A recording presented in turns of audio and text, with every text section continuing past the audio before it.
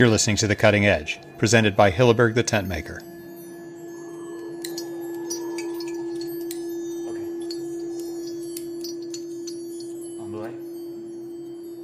Hi, I'm Petra Hilleberg, President and CEO of Hilleberg the Tentmaker.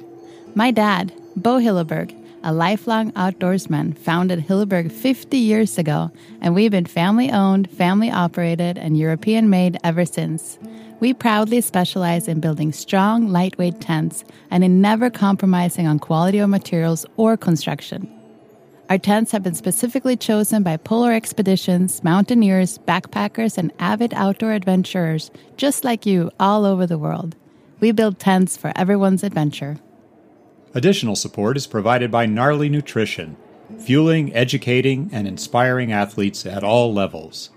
And by Lowa Boots, crafting premium footwear for the mountains and beyond since 1923. And Polartec, bringing you the science of fabric.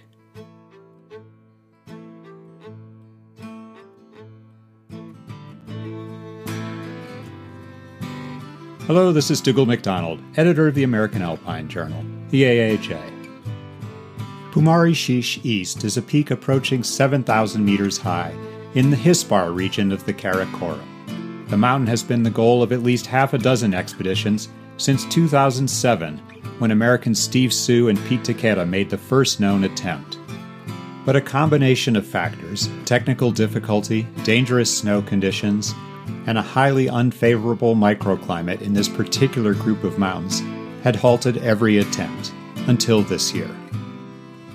On June 29th, the trio of Christophe Ogier, Jérôme Sullivan, and Victor Saucède reached the summit of Pumari Chhish East after an extremely demanding climb of the south face. Their route, the Crystal Ship, gained about 1,500 meters with cruxes of M7 and 6B, or Hard 510, at around 6,500 meters. I spoke with Christophe and Jérôme less than a month after they got home to Europe. Jérôme was raised in the U.S. but now lives in Chamonix. He is a frequent contributor to the AAJ. He's done first ascents in Patagonia, Alaska, Greenland, Pakistan, as well as the Alps. Christophe is not only a mountain guide, but also a PhD candidate in glaciology, working in Zurich, Switzerland. Given their backgrounds, I also asked them about the impact of ever-rising temperatures on the mountains of the Alps, the Karakoram, and beyond, what the science is telling them, and what they're seeing with their own eyes. We covered a lot of ground, so let's get started.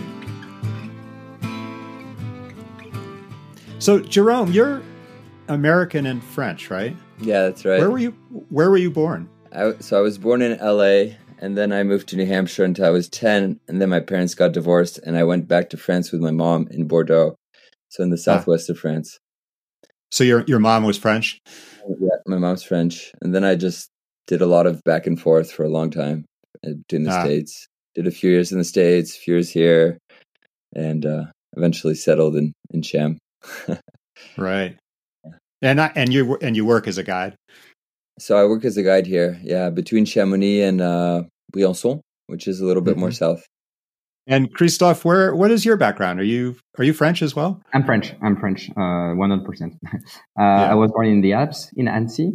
I'm 30 years old, and I'm a mountain guy, but I'm mostly working as a PhD student at the moment in Zurich, in glaciology. In Zurich, you said? Yeah. Right.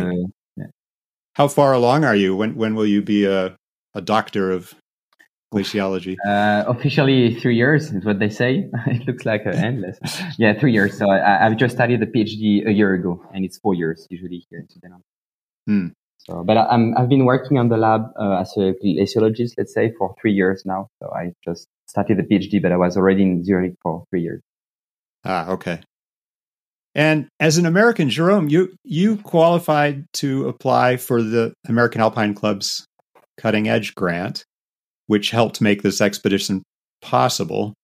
Are there similar grants in Europe, or is this one of the bigger ones that's available around the world? It's definitely one of the bigger ones. I've actually had some European grants, and they're just usually a lot less consequent. So yeah, it was really nice. And I think that this expedition would have had a very hard time to go without that grant. The porters in Hispar are very expensive, which is good for them, but for us it was quite costly, and it was also a 3-day negotiation on departure in Hispar. So that was quite something. We got there really motivated. We wanted to go to base camp quickly and acclimatize, as most expeditions want to do, and a bit long to negotiate. And we had the info from the previous expeditions that it was always complicated in this village, and it was, so it's there's a lot of shouting between them and a lot of bustling around, and you don't really know what's going on because it's all in Urdu, so we're just spectators. And it lasted 3 days until eventually we said, look guys, we're really happy to be here and we would love to go with you to Pumari Chhish base camp, but if it's not working out, we'll do something else. And I think maybe 10 minutes later, they were taking the backpacks on the way to the base camp. Okay. And you were a party of 3, right? Who was the third? It's Victor. Yeah, the third one is not here, but he's also a mountain guide from the Pyrenees. It's Victor. He's like he's a little younger than me, actually. And is he French as well, the Victor? Yeah, he's French. So Pumari Chhish East. Do you know what Pumari Chhish means? Chhish means summit, for sure, like peak. But Pumari, I think they were not able to tell us what does it mean. Because we asked for sure, and I think we didn't get any answer. So that was a bit frustrating. Yeah. Well, tell us a little bit about the mountain, where it is located, and why this objective was attractive to you. So Pumari Chhish is located off of the Hispar Glacier. It's quite close to Kunyang Chhish, which is a huge mountain. Kunyang Chhish East was ascended a few years ago, maybe 3, 4, 5, by Hanshog Hour and Antamaten, and that was a really cool climb. It got my attention, at least, for sure. And Pumari Chhish is located right behind. The main attract for that mountain was that it was unclimbed and it was very steep. So I think we're all attracted by mountains that don't present an easy way to get to the summit. I mean, it makes a nice challenge, right? So that was really what attracted me, at least in the first place, was to find something that was also maybe high but not too high, so that you could do some technical climbing. At least we could do technical climbing, and still at a cool altitude, which was almost 7,000, 6,850 out. We're not really sure about the altitude. So that was what attracted us. And we actually wanted to go last year, and some other friends were going, Mathieu Menadier and Tom Livingstone. And so we said, well, let's just find another objective. And we went to K13 Denson Peak, which was also very cool, and said, well, if they don't make the summit, we'll go next year. And well, it happened. Yeah, they got quite close, right? I think it was a great attempt. It was still quite far, because the ridge to get to the summit is quite complicated from the side that they went. So they were close to maybe a smaller summit on the east side. There were a few pitches from there, and then I think the ridge, I don't know how doable it is. It looked really complicated from the summit to get there, but maybe not. These are very talented alpinists, so they probably could have made it, but they got bad weather, I think, on day 2. By my count, there have been, I don't know, roughly 6 expeditions to the Hispar specifically with this objective in mind. And there have been several attempts, like the one we were just talking about, that got high on the mountain, but they were all shut down for various reasons. Did you sort of study that history and sort of think about your own strategy and what you might do differently than those attempts? Or do you just sort of hope for good weather and go for it? A mix of the two. Yeah, I think we studied a bit like the time, when the people were going in the mountains, like it was June, July, we were thinking to maybe go a bit earlier because they had issue with the warmth, like with the warm weather. So I think that helped us to decide to go earlier in the season, rather going to May, getting acclimatized, and then attempting the mountain in June. I think that was a bit different from the other expeditions. Mm-hmm. But we had pictures from Mathieu and Tom, but we didn't have so many pictures, I would say, from other expeditions, or none actually, not differently from the website or from the report you can see on the web. So at least we knew where the base camp was, but we were not sure about the line before going there, Did you have the specific route in mind when you study the mountain from home, or did you choose the line when you got to the mountains? Picking the line was actually a complicated thing because we had something in mind, and it was quite close to where we climbed. There's 3 prominent pillars on the mountain on the south face, and we were aiming for the right side of the left pillar, which seemed to have the best looking line and the line of weakness, I would say, because there's a lot of seracs on the sides that kind of make the easiest possible line inaccessible, at least too dangerous. And when we got there, the first thing we did, we had a good camera. We went to the foot of the climb and we took some photos. And when we got back, we zoomed in and we saw these huge, huge mushrooms at the top. Really scary, overhanging. We called one the turtle, and it was literally maybe 50 meters of, overhang. It was insane, like serotore mushrooms, And so during the long wait at base camp, we had many discussions, and we actually thought at one point that we wouldn't find a safe line to climb. I mean, as the good weather would come in, we knew that the temperatures would rise a lot, and these mushrooms were pretty scary. So in the end, the line we picked wasn't the easiest, but it was the safest. What we felt was the safest. So definitely one of the steeper lines. Yeah, I read a really nice quote from you, Jérôme, on a report that you wrote about it, saying, "We figured that we'd rather be forced to turn around because the climbing was too hard than because the mountain was falling apart on us." We had a few sleepless nights at base camp thinking about, was it worth it to climb a line that's exposed to big mushrooms? And, when you've crossed the world and spent a lot of energy and dreamt a lot about climbing this line, it's really hard to turn around at base camp, right? I mean, we all really wanted to at least try the climb, but it felt too risky to climb on these lines. So yeah, our choice was to take the risk to turn around because we couldn't climb because it was too hard, rather than be under objective risks like falling mushrooms. It just felt too scary.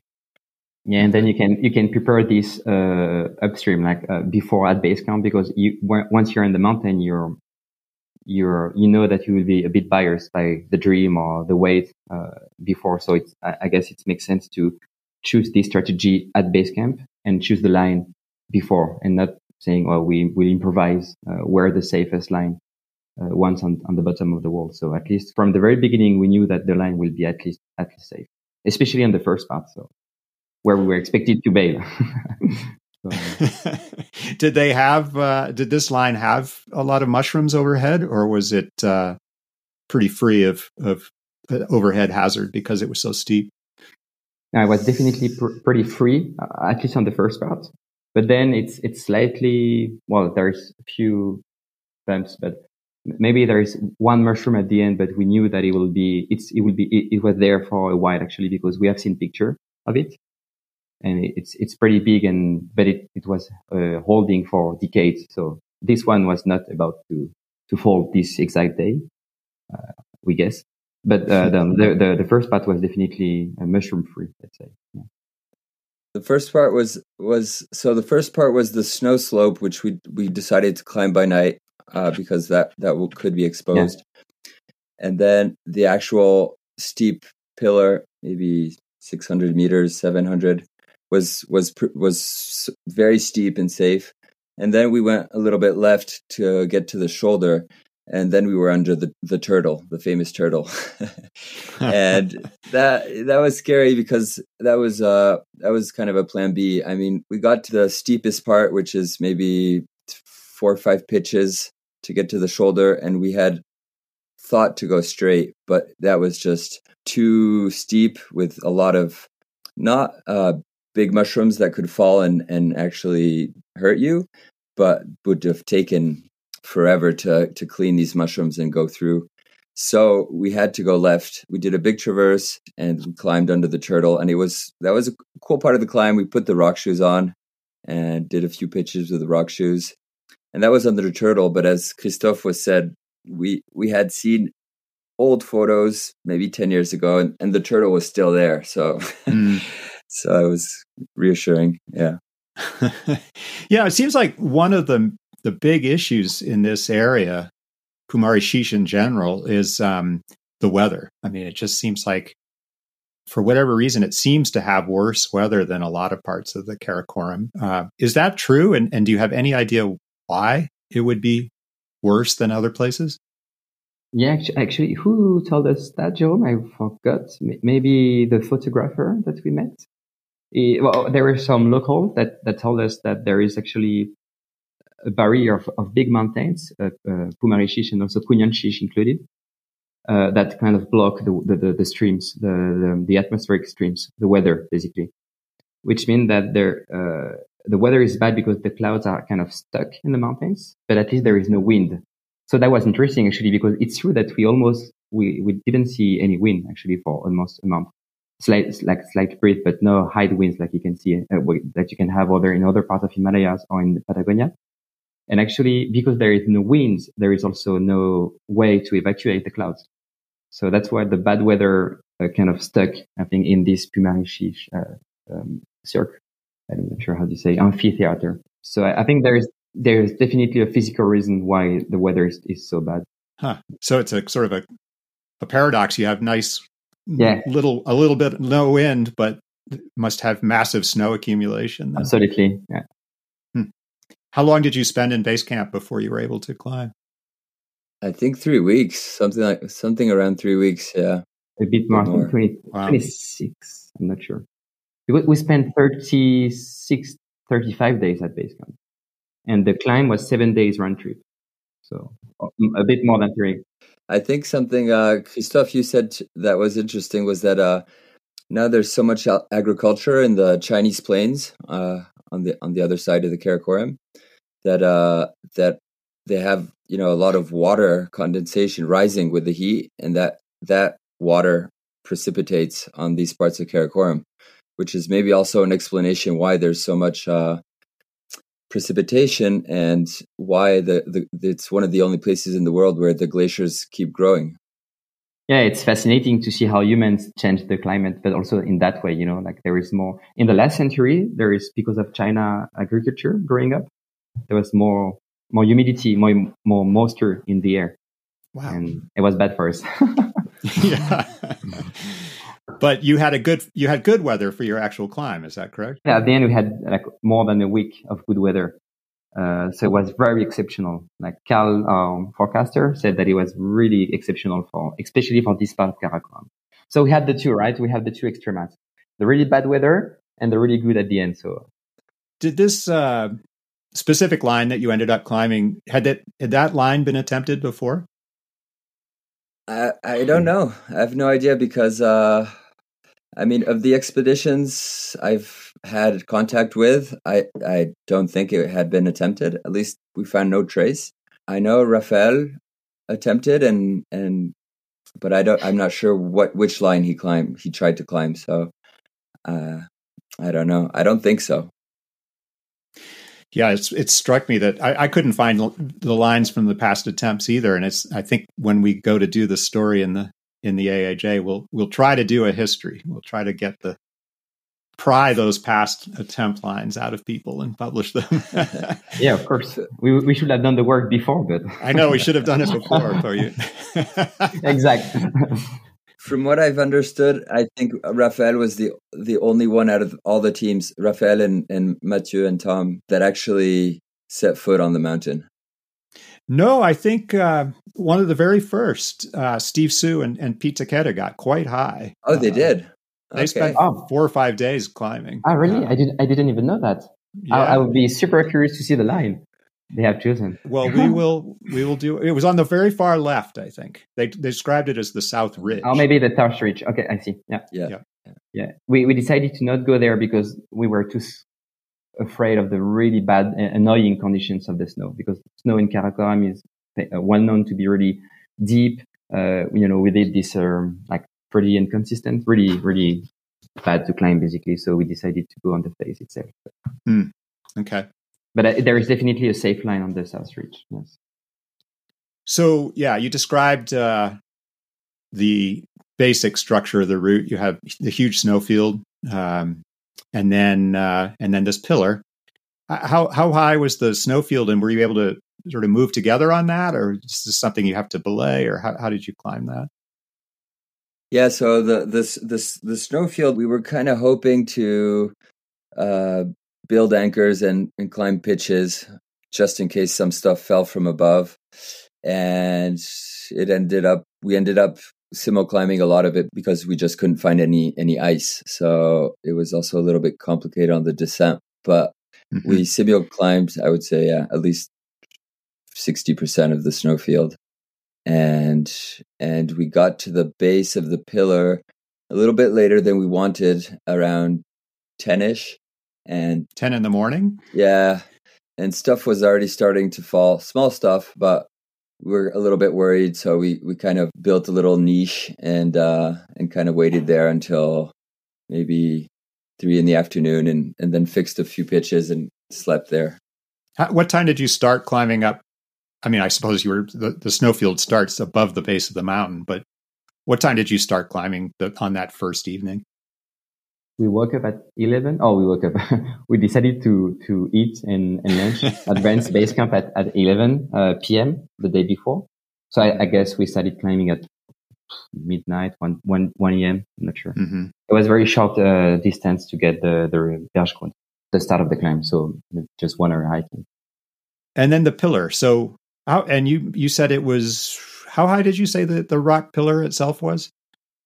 We have to calculate. So I guess, yeah, Jérôme, you're the one who has the numbers in mind. Well, the whole face we said was 1,600. The top part was 250. Lower part was 600. So that's, probably maybe 850 meters. Right. Yeah. And how long did it take to climb from the top of the snowfield to the shoulder then? 3 days. 2 BV, 3 days.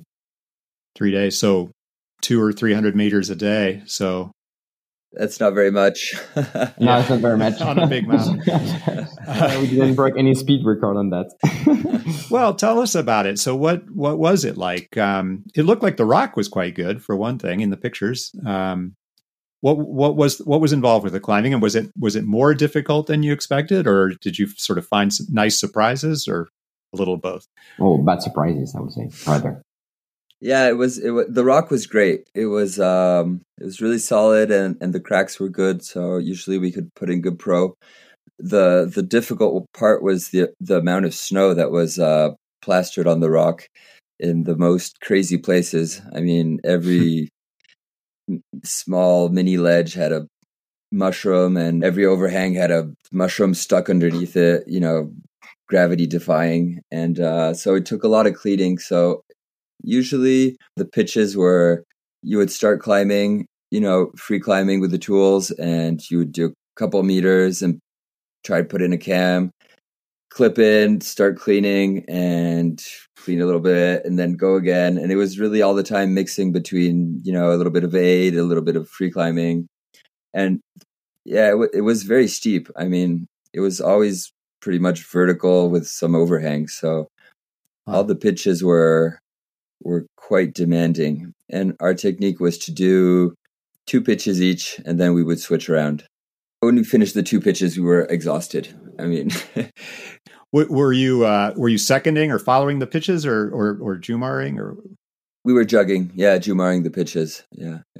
And actually, at base camp for a long time, Victor was quite sick, and so we had, with Christophe, we thought, okay, well, maybe we'll give it a try, just the two of us, and quite miraculously, he ended up feeling better, and I think if it had been just me and Christophe, we wouldn't have made it, because every time, Yeah, because you were happy. If let's say I climb 2 pitches and I'm done, and you will have climbed another 2 pitches, we definitely needed a third one to climb another 2 pitches, because you don't want to take over the lead, So basically, it was 6 pitches a day. We were taking the lead only once a day, or maybe twice. I wouldn't say it was a technique that we thought about it before. We never said, "Oh, we'll do 2 pitches each." We just figured out that we weren't able to climb more than 2 or 3 pitches each a day. So that was a natural strategy once on the wall. It looks like there were some absolutely, in the photos, it looks like there's some absolutely classic mix climbing on the route. Are you able to enjoy these pitches, or as you say, is it just so exhausting that all you want to do is get up? Yeah, some of the pitches were really amazing. Usually after we had cleaned them, we would say, "Wow, if that pitch had been clean, that would have been the most amazing pitch." But we were jumaring. Yeah. But it took a lot of cleaning. There was a lot of mushrooms, and after a bit, we kind of understood the mushrooms. Some of them were just compact snow, and if you kind of hit them, then the whole mushroom would fall on you in a big block, and it was kind of scary. And some of them were soft snow, and you could just dig through it slowly. So kind of got the hang of that after a little bit. Yeah, speaking for myself, I wouldn't say I enjoyed really a lot the pitches that I led. Not as in the Alps, like an ultra classic in the Alps. You're light, you're sleeping in a nice place in the evening, and you really enjoy the climb. But I think, at least for me, I felt a bit more focused and exhausted after each pitches. So not that enjoyable, at least not as the classic you can climb in other places. I think I had one pitch that I was lucky to lead that I really enjoyed. It was crazy because it was one of the rock pitches where I had the rock shoes on, which were at the top, and it was overhanging with jugs, and it was maybe 6B.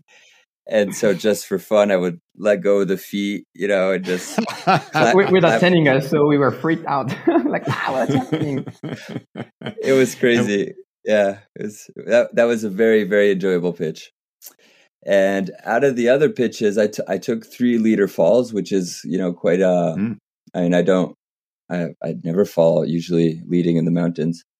I took one pitch, one fall aiding and ripped out 2 pins, and then I took another fall leading mixed climbing, and that was fine. And then I broke a hold climbing with the climbing shoes, and also took a good fall. It was quite memorable. Yeah.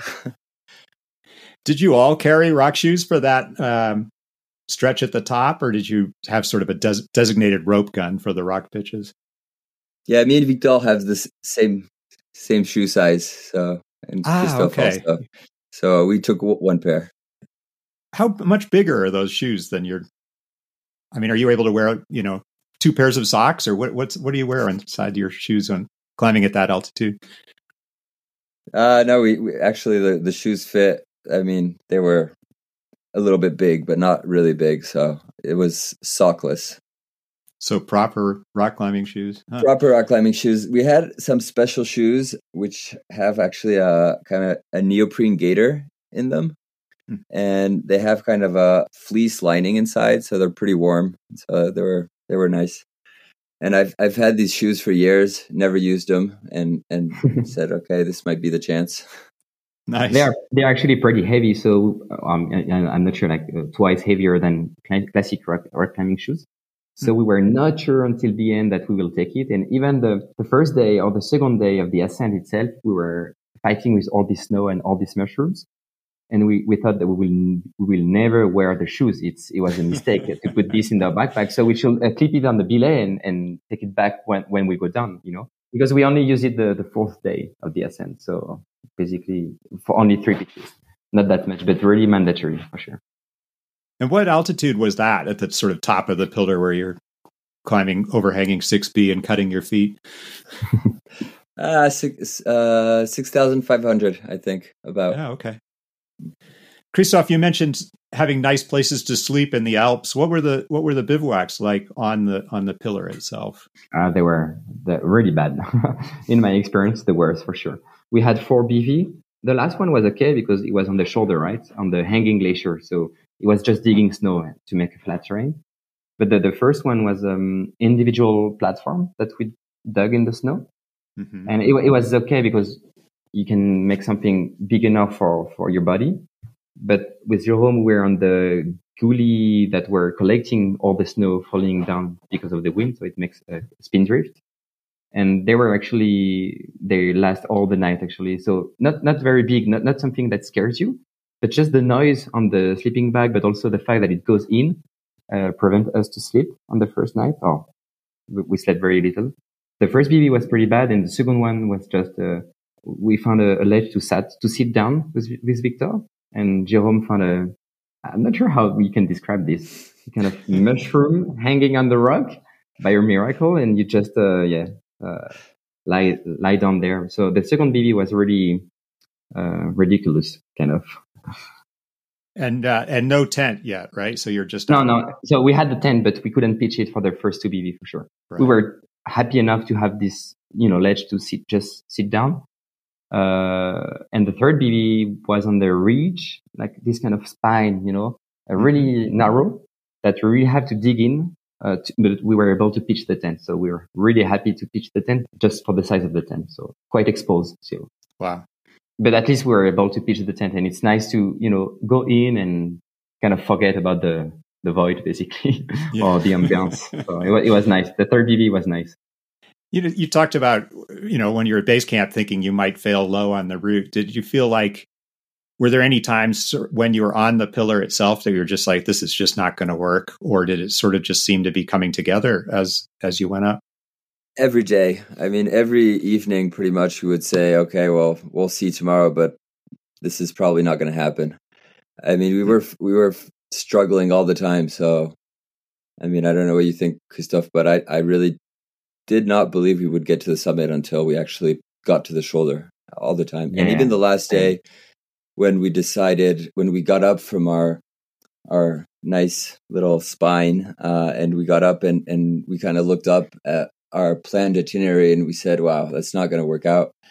All right, well, let's try and cross over to the left and try this, steep rock face. And that morning, I was pretty sure we would not make it. So yeah, the satisfaction was even bigger, I would say. You never know until the last moment.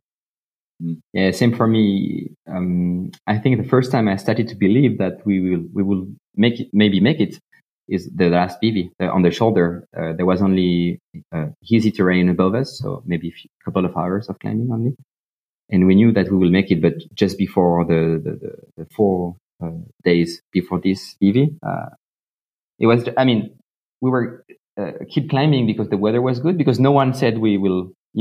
Let's go down, guys. So if no one says let's go down, guys, and if the weather is still good, we just do what we know, like let's climb another pitch, and after this pitch there is maybe another pitch, and we were always driven by the fact that we will be curious to see what's up, what's next. Let's say you wake up after this really bad BV where we sat down, and if you see clouds with a bit of snow, maybe it would have been an excuse to kind of go down.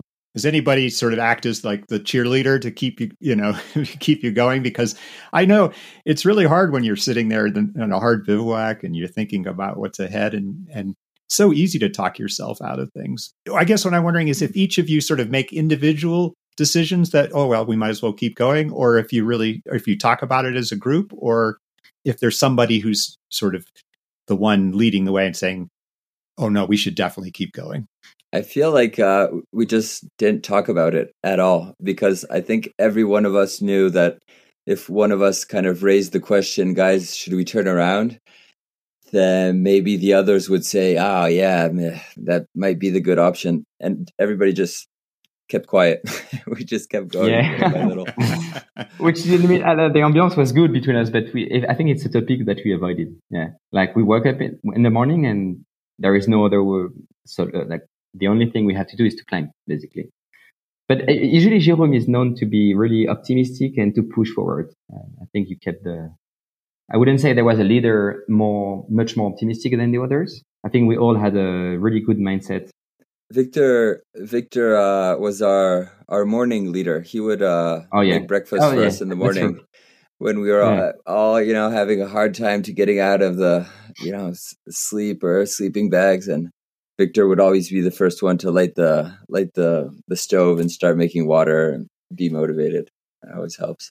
And so you reached the summit on the 5th day, right? Was that sort of middle of the day? It was pretty early because it was just easy terrain. So I think we were on top at 10 a.m. Great. Well, not that early. Had you always planned to descend the same route, or was there any other alternative? Yeah, we really searched for an alternative because it's always nice when you get to the summit not to go back into the face and to find some route on the backside that kind of goes down, gentle snow slopes. But it was, first of all, we had thought about some possible ways to get down, which involved quite a bit of walking on a big glacier plateau that was on the north side. But all the descents seemed to be guarded by some really big seracs, and every time we tried to actually do the 4 or 5 hour walk to kind of see this descent and take some photos, there was always clouds. It was never good enough weather. So we ended up saying, "Oh well, we'll just wrap the route." So the challenge, I guess, on coming down your route was timing it so you'd hit that snowfield at the right time of the day. Is that correct? Yeah, ideally we wanted, and it's what we have done to abseil down the snowfield by night, basically. Mm-hmm. So the fact that we reached the summit at 10 a.m. was perfect because we could go down, make a little nap, at the last camp, because we have obviously left the tent and the stuff we didn't need for the last couple of 100 meters for the top. Mm-hmm. And then we waited. The face was in the shade. Actually, it's a south face, but it only takes the sun from 10 a.m. to 3 p.m. So not so sunny, actually, for south face. And so we started abseiling down in the afternoon. And I think we reached the top of the snowfield at 6 p.m. or something like when the night was starting. So it was perfect. And were you able to abseil all the way down the snowfield, or were there V threads, or how did you find anchors in that snow? Yeah, we did the start with V threads, and it was pretty crazy because the snowfield had totally transformed during the 5 days that we climbed.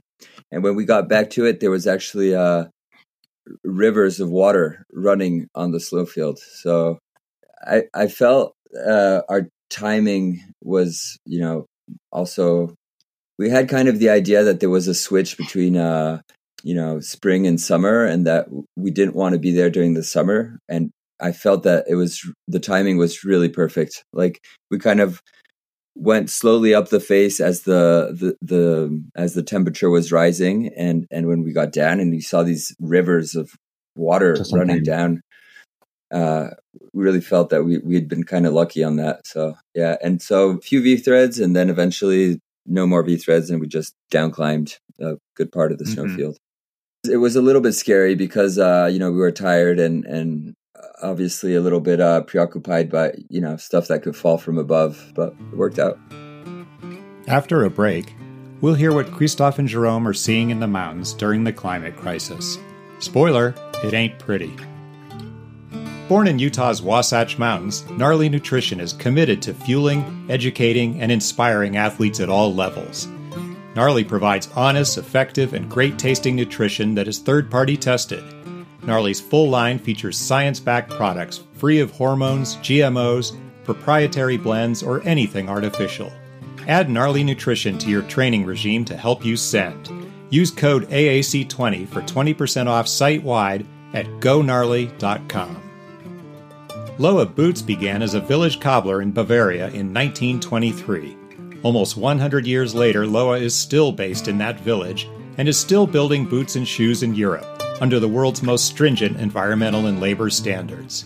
From mountaineering and ice climbing boots to rock climbing shoes, hiking boots, and lightweight trail shoes, Lowa is recognized worldwide for the uncompromising quality, fit, and comfort that make Lowa boots simply more.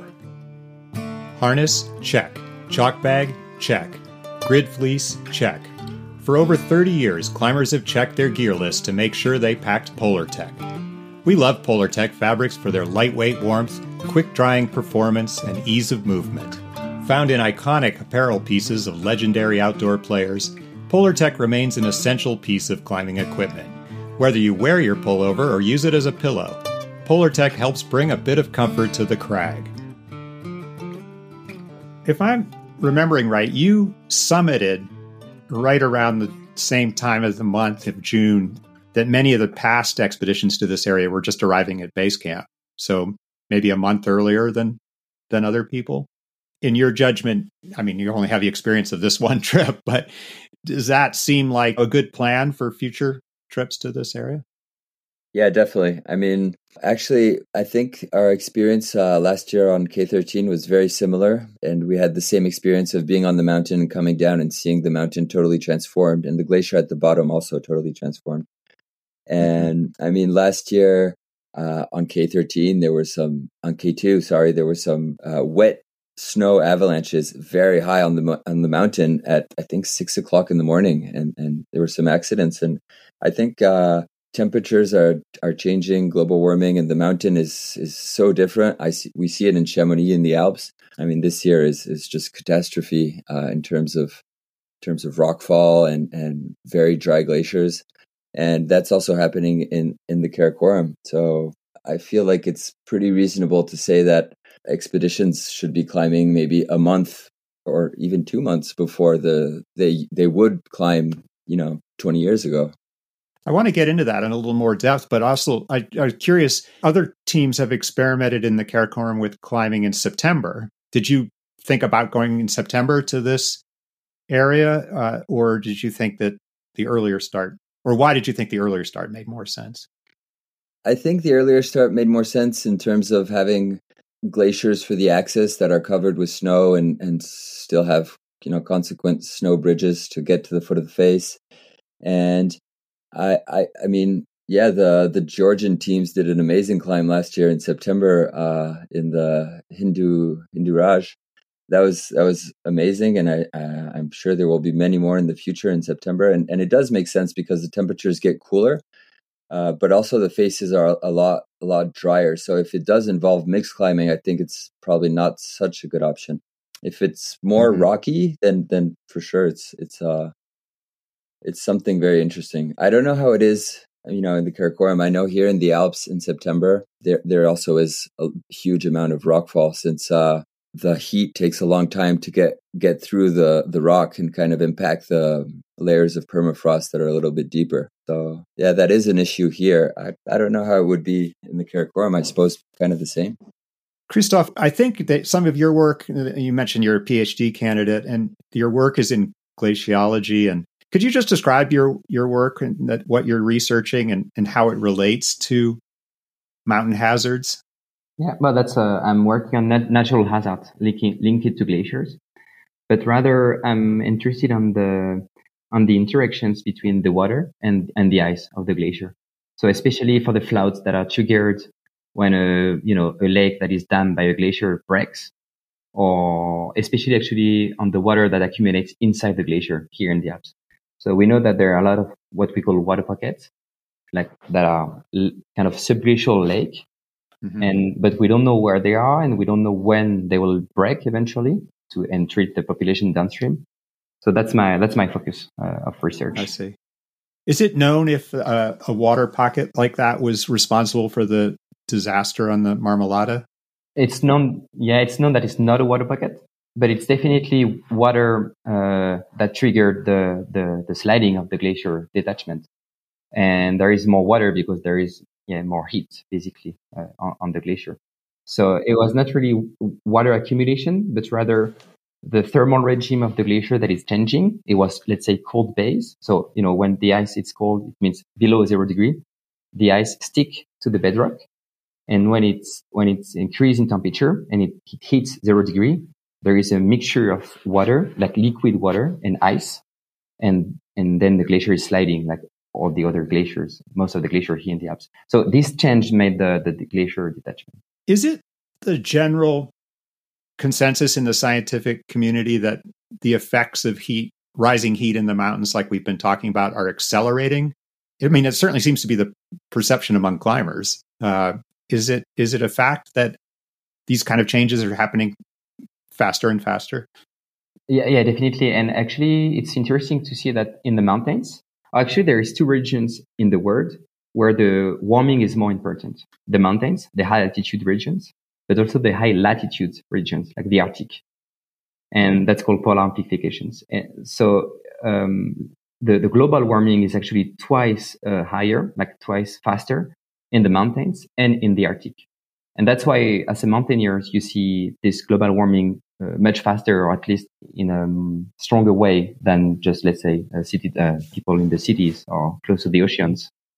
So yeah, there is an amplification of global warming with altitude. And based on both your observations as climbers around the world and what you know of the science, do you feel like we're just at the beginning of these changes in the mountains, or that we're sort of well along in the transformation? I mean, can we expect things to get much worse before they stabilize? Yeah, for sure. I can only speak for the Alps because I think that's where I do the most observations.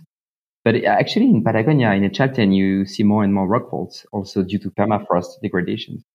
But I think it's I wouldn't say it's just starting, because we see rockfalls because of permafrost degradation for a while, like a few maybe decades and centuries. But because global warming is increasing in the mountains, there will be more and more rockfalls. Like the frequency is increasing as well. That's for sure. Actually, the temperature here in France since January will be a normal weather or normal climate in 20 or 30 years. So what we are experiencing in the Alps this summer, it's normal year in 20, 30 years. So you can imagine the disaster it is for the mountain. Maybe for the people who don't know, who are listening, there is a heat waves, like a lot of heat waves here in the Alps, and it changed a lot the mountains. So in 30 years, this is the new normal. Yeah, absolutely. And actually what we have, this kind of modeling that we do, we already figure out that is, we had in the past underestimated the change. So maybe this is actually even an underestimation of the change, because, scientists, they are pretty cautious. They give uncertainties and they don't want to fake, basically. So they always go in the safe zone and they give uncertainties. But what we have seen with the melt of the glacier is that we were actually on the higher range of the uncertainty. So we are rather following the catastrophic scenario, actually. Obviously, the climate crisis has much greater implications for humanity and the world than the effects on climbing. But, this is a climbing show. And based on your experiences, both of you, I wonder how you think climbers will need to adapt in, even into just, say, the next 10 years, but certainly in that sort of 30-year scenario. I mean, let's talk a little bit first about the Alps and similar ranges, and then the higher mountains of the world. I mean, what can we expect, and what will climbers do? Well, for sure, a lot of the climbs, for example, ice climbing is not going to happen anymore. At least I know in France, the conditions regularly every year are basically nothing like they used to be. A lot of the climbs aren't in conditions, and in the higher mountains, I think it's just the time frame that changes. So we used to, climb big mountains in July and August, and now we're climbing them in May and June, sometimes not even June. And, a lot of the climbs have glacier access, and that's also quite complicated as the glaciers are opening up and the snow does not freeze anymore. So it gets quite dangerous to even access the climbs. Christophe, do you have? Yeah, I think it definitely shifts forward the season of climbs. As Jérôme said, it will be I think the more you go in the summer, the more risk you take for these big rockfalls, but also the glaciers state. So, and at some point, I think there will be, you don't want to climb classics. You don't want to climb classics in winter. So I think the period of big climbs is just reducing quite a lot. That's for sure. And yeah, that's at least for the Alps. I'm not sure about the other mountain range, but yeah. Why would you not want to climb these in the winter, the classics? I guess the definition of a classic is something that most of the alpinists will do, and I think a winter climb is something more with more commitment and more serious. So just I'm talking about alpinism as a classic activity, like guiding clients and so on. I think this period where, let's say, beginners also will go in the mountain will be shorter because you don't want to climb in the winter if you're a beginner, but you don't want to climb it later in the summer to reduce the risk. So the time of climbing is just shorter. Yeah, but of course the aim will be to climb it in winter, but maybe not all people wants to climb in winter. Rock climbs, I mean. I suppose if winter is 10 degrees warm, maybe not 10 degrees warmer, but it'll be a different winter, won't it? Yeah, or maybe the techniques, with the dry tooling, taking a big part in alpinism. This kind of, if you master a new technique that allows you to go for more difficult, steeper, and earlier in the season for doing your climb, maybe you can also overcome the climate change issue. You can already see, every winter, a lot of winter ascents, which the climbers, talk about, like if it was an ascent in the spring. I mean, the temperatures are so different from what they were 20 years ago. If you climbed Grand Joras in the winter, you would have negative 25 regularly during the day. I mean, now you get negative 10, which is totally different. Radically different approach to climb. Yeah. Do you imagine a time in the Alps or in the Karakoram, other mountains, where climbing mountains by technical routes will simply not be feasible anymore? Or will climbers always find a way? I mean, are we really just talking about the disappearance of the kind of classical alpinism with sort of 1 foot on rock, 1 foot on ice, and our big ice faces? Down the road, are we just going to be talking about big rock climbs in the Alps, or will climbers still find a way? I mean, a climber by definition is attracted to a challenge, right? So I think they'll always find a way. I think the natures of the climb will change. I mean, mixed gullies are going to be more and more rare, and ice is going to be more and more rare. So obviously, dry tooling and in winter is going to become something bigger. But climbers, I think, will always find a way to climb big mountains anywhere. Maybe paragliding to avoid abseiling, maybe. Mm-hmm. Yeah, I agree with Jérôme. I think there will be. Well, first of all, Karakoram is less impacted by climate change in a sense that it's higher. Glaciers are bigger. I think there will be more time before we have the same issues with the Alps, for example. But I'm sure there will be a new way of doing alpinism. That's what we are already doing. We are not doing the same alpinism that 50 years ago. Right. Apart from, the wider implications of the climate crisis, I mean, as climbers and especially you guys are both professional guides. I mean, does what's happening in the Alps just make you terribly sad? Or do you find, kind of like Jérôme was saying, that you can be intrigued by the new challenges that this is all creating? I think it's sad. I mean, it's kind of hard to be living here, working in the mountains every day, and seeing everything fall apart. I mean, there's not one day I spend in Chamonix where I don't see some big rocks falling somewhere, or hear a friend that says, "Oh yeah, this collapsed here." So it is kind of sad to slowly see your garden and your playground kind of disintegrating. It's definitely going to take time to adapt. And I've seen this in the last 5 years. I think it's gone really, really fast because we've always been talking about it, and it's always been something that we thought would happen, but maybe not so much in our, career life of work, and maybe thinking more about the future generations, but no, not at all. I mean, it's here. This year in the Alps, it's crazy. The guides aren't going to Matterhorn anymore. We're not going to Mont Blanc. There's many routes that are just totally not possible to climb. So yeah, I'd feel a little bit sad to see everything kind of falling apart. Yeah.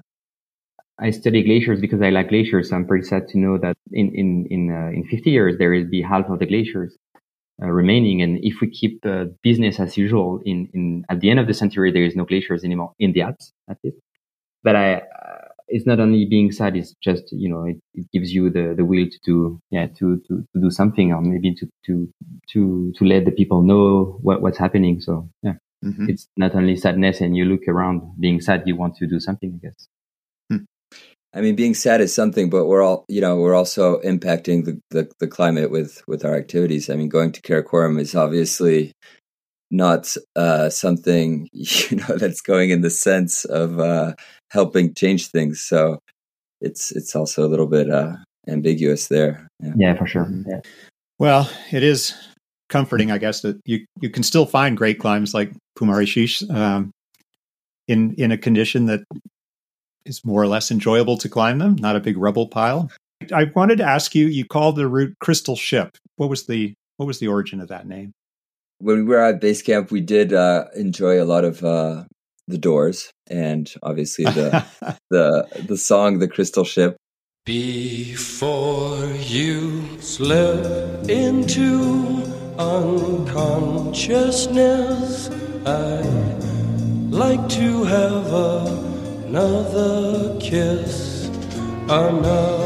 In the song of the Doors, he talks about woman, but our woman was this mountain.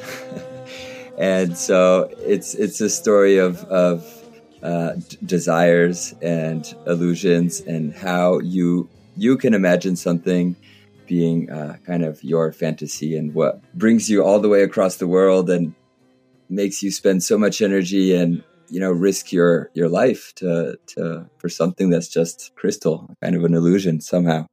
So yeah, Pumari Chhish was our crystal ship.